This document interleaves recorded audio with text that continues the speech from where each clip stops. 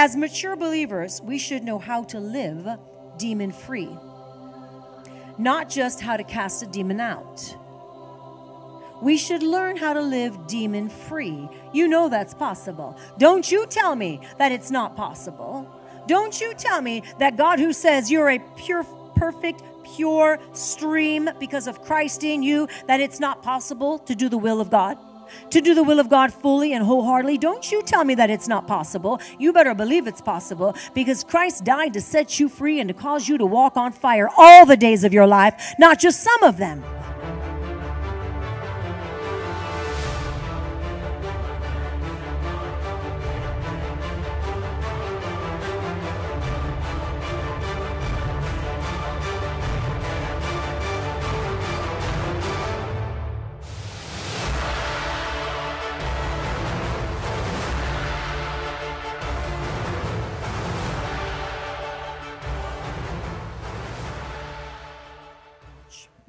The Bible is clear that casting out demons is definitely biblical. We know that. And every believer should do this. And we see this modeled all the time, and we talk about this. So I think everybody here should know that this is an elementary teaching.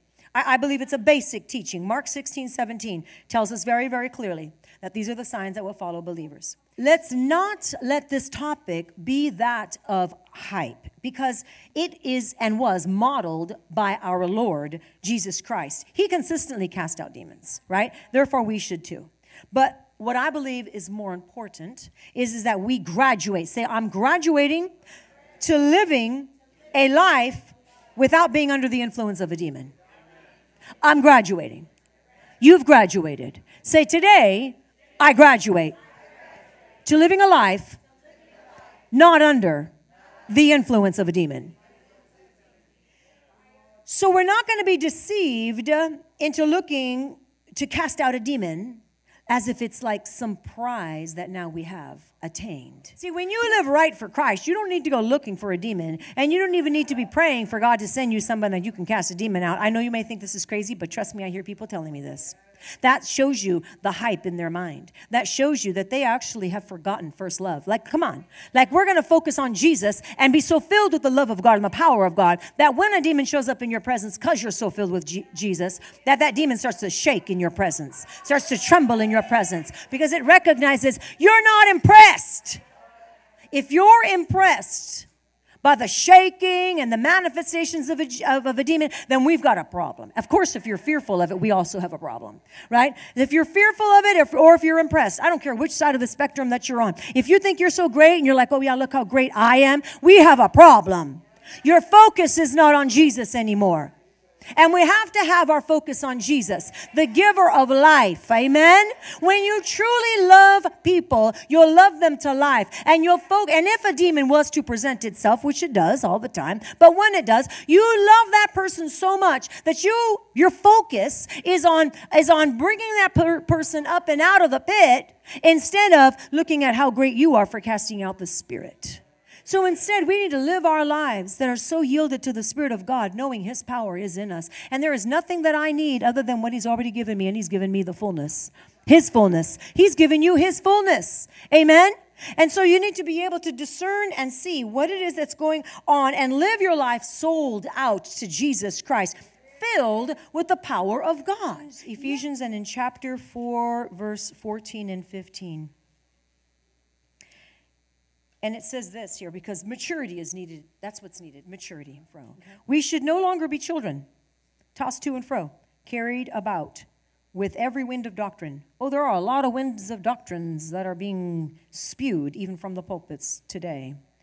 So it says, no longer are you going to be a child. No longer are you going to be tossed to and fro, carried about with every wind of doctrine and the trickery of men, in the cunning craftiness of deceitful plotting. But speak the truth in love.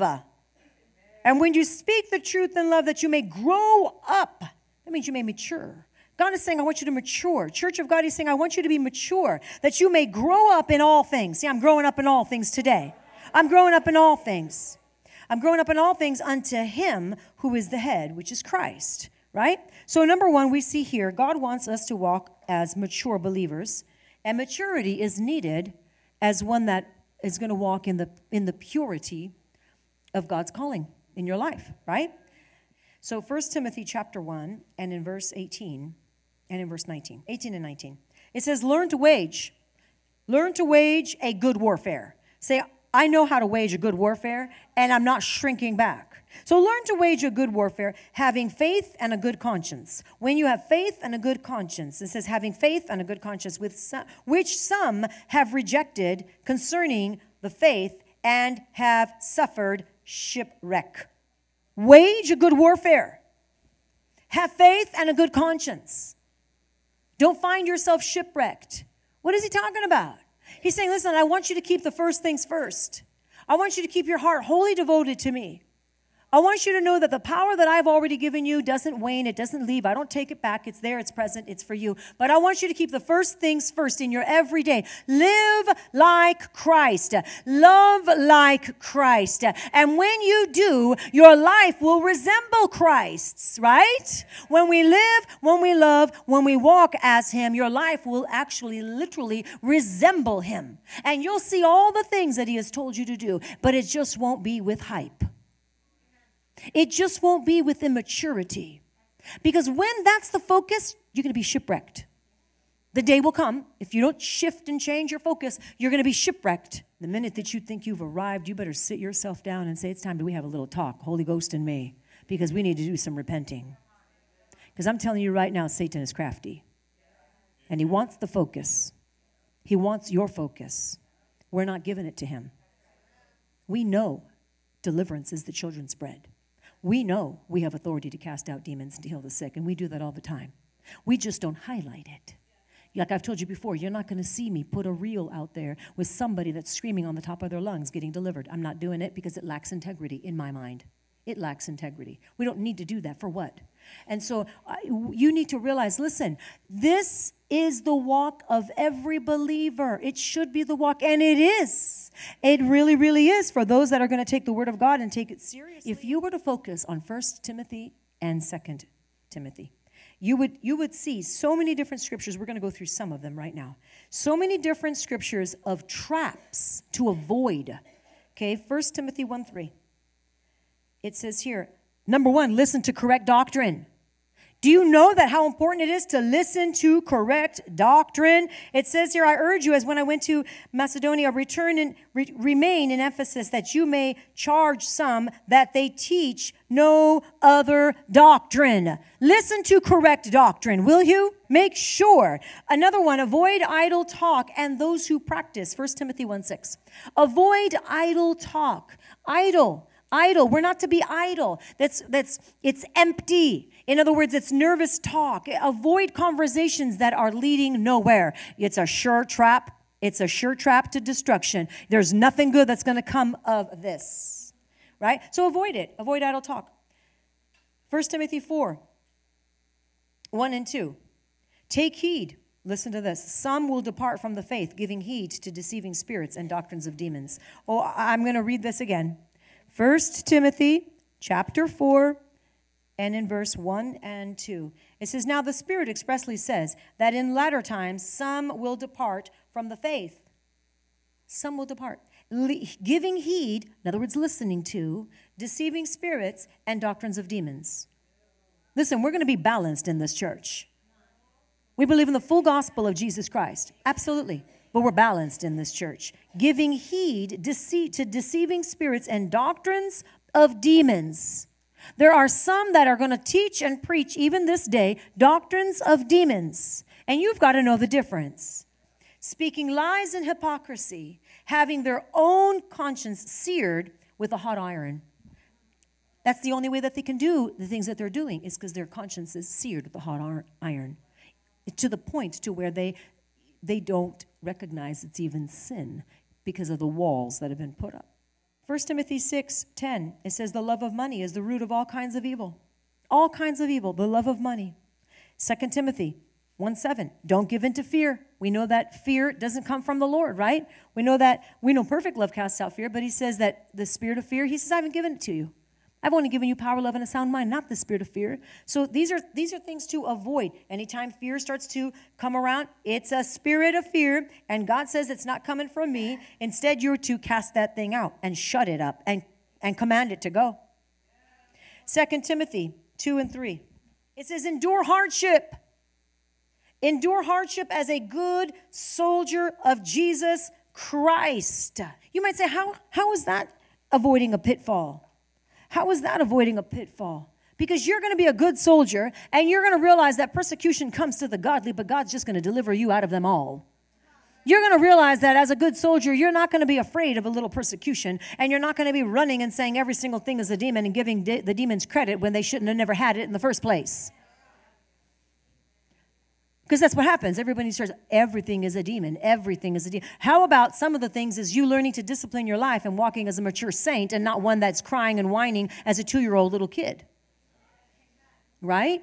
And so we have to grow up in the faith, being mature in the things, being able to discern. The Bible says to discern the times, to discern the seasons.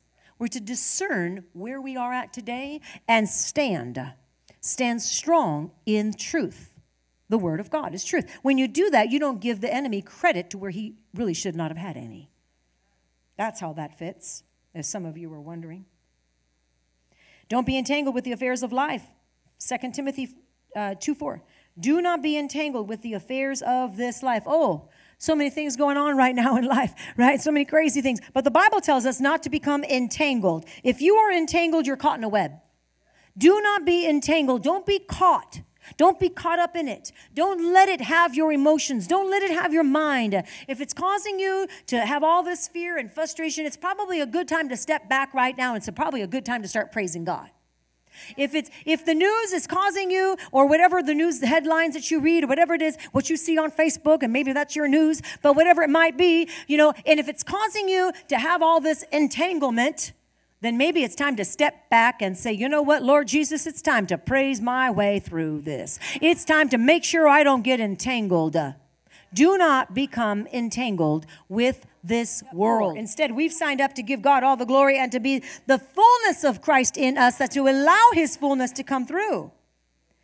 2 Timothy 3 says, perilous times will come and men will be lovers of themselves. And I want to go to 2 Timothy and in chapter 3.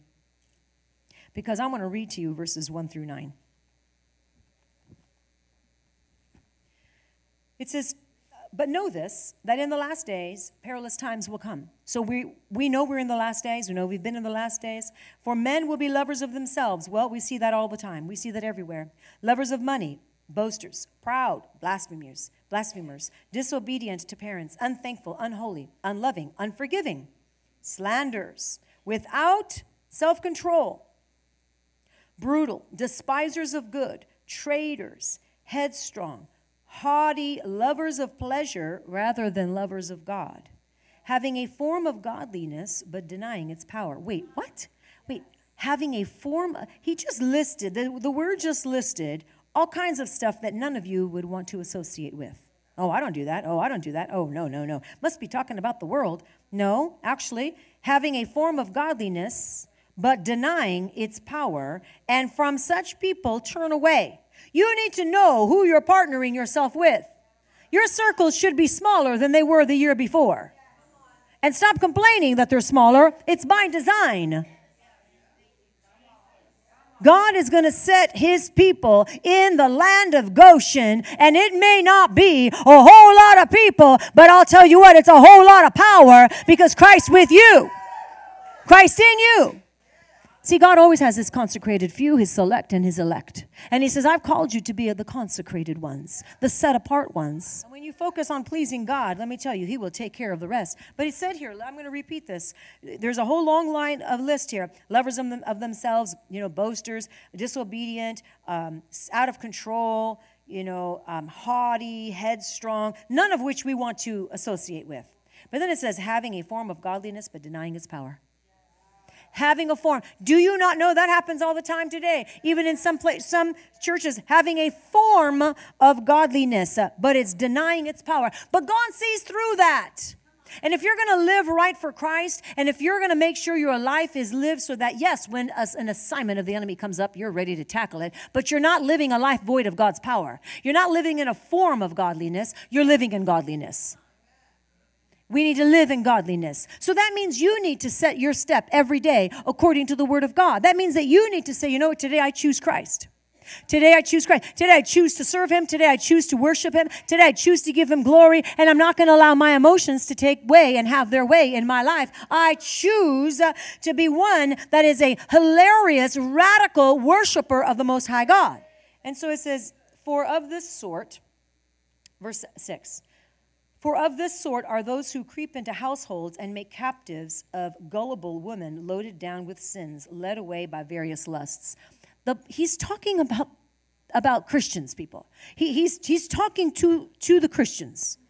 And so if you think that this doesn't apply to you ever, wake up, people. We have to wake up and realize we are to keep our lives pure in truth. So it says, verse 6, I'm rereading it. For of this sort are those who creep into households. What sort? The list I just read you. Those that are a form of godliness but deny its power. They're creeping into households. They're creeping into households. They're creeping into your households through television. They're creeping into your households through TV, through music, through newspaper, whatever. They're creeping into your household through people, through guests, through children. They're creeping into your households. Don't let it. Say, not on my watch. It's not creeping into my household. But see, it was creeping into some of their households. That's why the warning was given. But when we safeguard our life because we recognize, oh, no, not on my watch, then it's not going to creep into your household. Say, it's not creeping in my household. I won't let it. I recognize the signs. The reason that they have to continue to kick out demons is because they weren't guarding the door. Amen? Do I get a witness here? Amen. But see, this is called, that to me, a Christian life is a militant life. It's a disciplined life. A disciplined, militant life. And it needs to be. So that you know how to worship and when to worship and how to war and when to war. And how to do both at the same time sometimes. So it says creeping into homes and deceiving gullible women. Loaded down with sins, away and being led away by various lusts. Always learning and never able to come to the knowledge of truth. Don't be wowed by people that can wow you with their Bible knowledge or their history or whatever it might be. Always learning but never ever coming to truth. What is truth? God is truth. What is truth? God is truth. Right? His word is truth. Everything else is a lie. The lie that you must be looking for and casting out demons all the time and that this is the talk of the town is a distraction. It's a distraction. I mean, if you were in a church that this was never taught on and if it never was happening, okay, then we probably need to teach on that and see it modeled. But that's not the case. But I'm here to tell you, because this is a fivefold ministry church and we believe in all the gifts, and you see them operating, that it's a distraction for some people when that's all the focus and the talk. And because the Lord has set me as that to preach at this church and to be the one that's going to bring forth the word, the Lord is saying, make sure that you tell your people it's a distraction. It's become a hype to some people. Don't you notice how we downplay it? Every opportunity and in every way that we can, we downplay it. In other words, we don't ignore it and we don't not do it. We take care of it. But we're not going to give that devil center stage. We're not going to give him center stage. Oh, he always wants center stage. But we're not giving him center stage because he's an invader, right? He's a foreigner, shouldn't have been here in the first place. So we kick him out the best we can, and we kick him out as fast as we can, and we give God the glory. And we continue worshiping our God. And that's what we need to do, is continue to worship our God. So I'm just trying to get everybody to live in a balanced way, in a mature way. That's my point here today. I want us all to live in a balanced, mature way. Okay. Matthew 15, 21 through 28. Because this is where it talks about, this is one of the places it talks about the deliverance is being children's bread. Okay, it says, then Jesus went from there and departed to the region of Tyre and Sidon, and behold, a woman of Canaan came from that region and cried out to him, saying, have mercy on me, O Lord, son of David. My daughter is severely demon-possessed. Okay, the daughter wasn't there, but the daughter was severely demon-possessed. And he answered her not a word. He didn't answer because he didn't feel the need to answer at that point. His disciples came and urged him, saying, send her away. She's a nuisance. She cries out after us. Send her away. But Jesus at that point answered. And he said, I was not sent except to the lost sheep of the house of Israel. And then she came and worshiped him and said, Lord, help me. Lord, this is a mother that had a daughter that was severely demonized. Lord, help me. But he answered and he said, it is not good to take the children's bread and throw it to the little dogs. And she said, yes, Lord, but even the little dogs eat the crumbs which fall from their master's table. And Jesus answered and said, woman, your faith is great. Let it be done unto you as you desire. And her daughter was healed at that very hour. The daughter wasn't present, but the mother had great faith. And even though Jesus said that deliverance, it's like the children's bread, deliverance, because that's what she was asking for. Her daughter was severely possessed. Her daughter was demonized. Her daughter needed to be healed. Her daughter needed to be delivered. And so the children's bread, that means that God is saying for each and every one of you, when you are encountering something like this, it's your right to cast that thing. It's your right. It's a God-given right.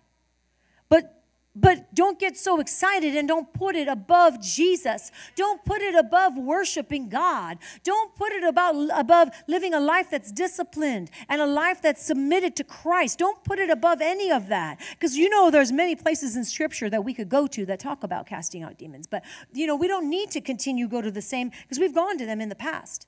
But right now, what I want to tell you is that your effectiveness in casting out demons, which is for every believer to cast out a demon, but your effectiveness in casting that demon out is going to depend upon your walk of obedience and the person's willingness. Your effectiveness is going to be determined by your walk of obedience. So instead of trying to become this person that could cast out demons, how about trying to and become or focusing on becoming one that walks obediently? Because when you walk obediently with the Lord, then guess what? Your effectiveness in casting out demons is already there. It's provided for you. Because it's the power of God in you. Because your focus is right. Your heart is right. And when your heart and your focus is right, then the demon's afraid of you. He's afraid of you. He knows, oh boy, I see, I sense, I smell authority. That girl wasn't even present. That young girl in the story I just read to you with the daughter wasn't even present, but yet the demon was cast out. Why? Because of authority. Jesus spoke that truth and the woman's faith to receive. The woman's faith to receive. So when you just focus, I'm going to worship Jesus. I'm going to get in his word. I'm going to stay in his word. I'm going to be obedient to his word. And I'm going to know that, oh, you better believe I cast out demons. You better believe that the Lord, uses me to heal the sick. You better believe it. I'm talking to all of you right now. You better believe it. It's just not the focus of my life. My focus is I love Jesus and I'm going to worship him and I'm going to decree that he was and is to come, and nothing will ever change of his word. So don't be seduced by people who pride themselves on casting out demons. So your effectiveness in casting out demons is also dependent upon your walk of obedience, like I said, and the person's willingness, like I said, and you doing the will of God no matter what the response, whatever the outcome may be. Go to Matthew 13 and in 58. It says, now he did not do many miracles, many mighty miracles there because of their unbelief. But when you back up a little bit, you see that Jesus was rejected at Nazareth. But Jesus is the deliverer. Right? He is the deliverer. In other words, you're not the deliverer. You may be able to cast a demon out, but you're not the deliverer. He is the deliverer. And yet he was still rejected. So when you walk truly, purely before God in this way, and there is rejection, even from your own closest family, then you are in good company, because it's same happened with Jesus, but you're going to stand firm and not allow that to get you down. See, it goes on here, it says, isn't this, look at verse 55. Is this not the carpenter's son? They're trying to make common what God calls holy. He says, isn't this the carpenter's son? They're like, he's Jesus. Oh, isn't this isn't this the carpenter's son? Isn't he like regular like everybody else? You're not normal. You're not regular. You're Holy Ghost filled. You're radical for Jesus and you're on fire. They look at Jesus and they're like, isn't he the carpenter's son? Isn't Mary his mother? And then he goes, aren't these his brothers? Lists them all. Aren't these not his sisters? Where then? did this man get all these things? Don't you know that as you are in the anointed service like this, and as you continue to be, and as you in your own quiet time in the Lord, that you seek him, and that the more that the anointing grows in your life, that your own family says, where did that person come from? Who are they now? I don't get them. I can't understand them. How do they get that kind of power? I see eyes rolling. I see shoulders shrugging. I see, yeah, I know. See, and some of you thought it was a rejection towards you. Well, it might have been, but they're rejecting Christ first. They're rejecting Christ first. And they hear that you do what? You cast out demons. And they get uncomfortable. And then that people are getting saved and getting healed, and they get comfortable. Why? Why can't you just be normal like the rest of the Christians? No. Those Christians are half dead. No, we're not going to be normal. If that's what normal is, I don't want it. I'm living a life on fire for Christ. And you know what? I don't care if it looks weird or radical, because I know my focus is on Jesus. But look at verse 57. So they were offended at him. What did he do? Well, they looked at him, and they looked at his life. So they're looking at you, and they're looking at your life, and they're offended because you're too radical, because you don't fit the mold, because you do cast demons out, because you do pray for the sick. You do expect them to get healed. But Jesus said to them something, and I want every one of you to take courage in this. He says, a prophet is not without honor, except in his own country and in his own house. And in Mark 6:5, it says, and amongst his own relatives. And that's where it hurts. That's where it hurts, right? A prophet is not without honor. That doesn't mean every one of you are a prophet, but it does mean that the anointing on your life, is not without honor. So in other words, the anointing on your life in your hometown, with your relatives, there will be a lack of honor for many. Verse 5, now he could do no mighty work there, except that he laid hands on a few sick people and healed them. And he marveled because of their unbelief, and they went about villages in a circuit and teaching. Their dishonor caused them to not believe, which caused the power of God to stop. That's why you can pray for all these different people at church and out and about, at work and every place else. But when it comes to your own mother or your own father, wall. Or maybe a son or a daughter, wall. So a lack of honor, a lack of respecting and understanding that leads to a lack of an unbelief, leads to unbelief, which then that leads to them not receiving. But you need to keep on going. You need to keep on. You don't stop there, because you didn't sign up to please people. You signed up to please God.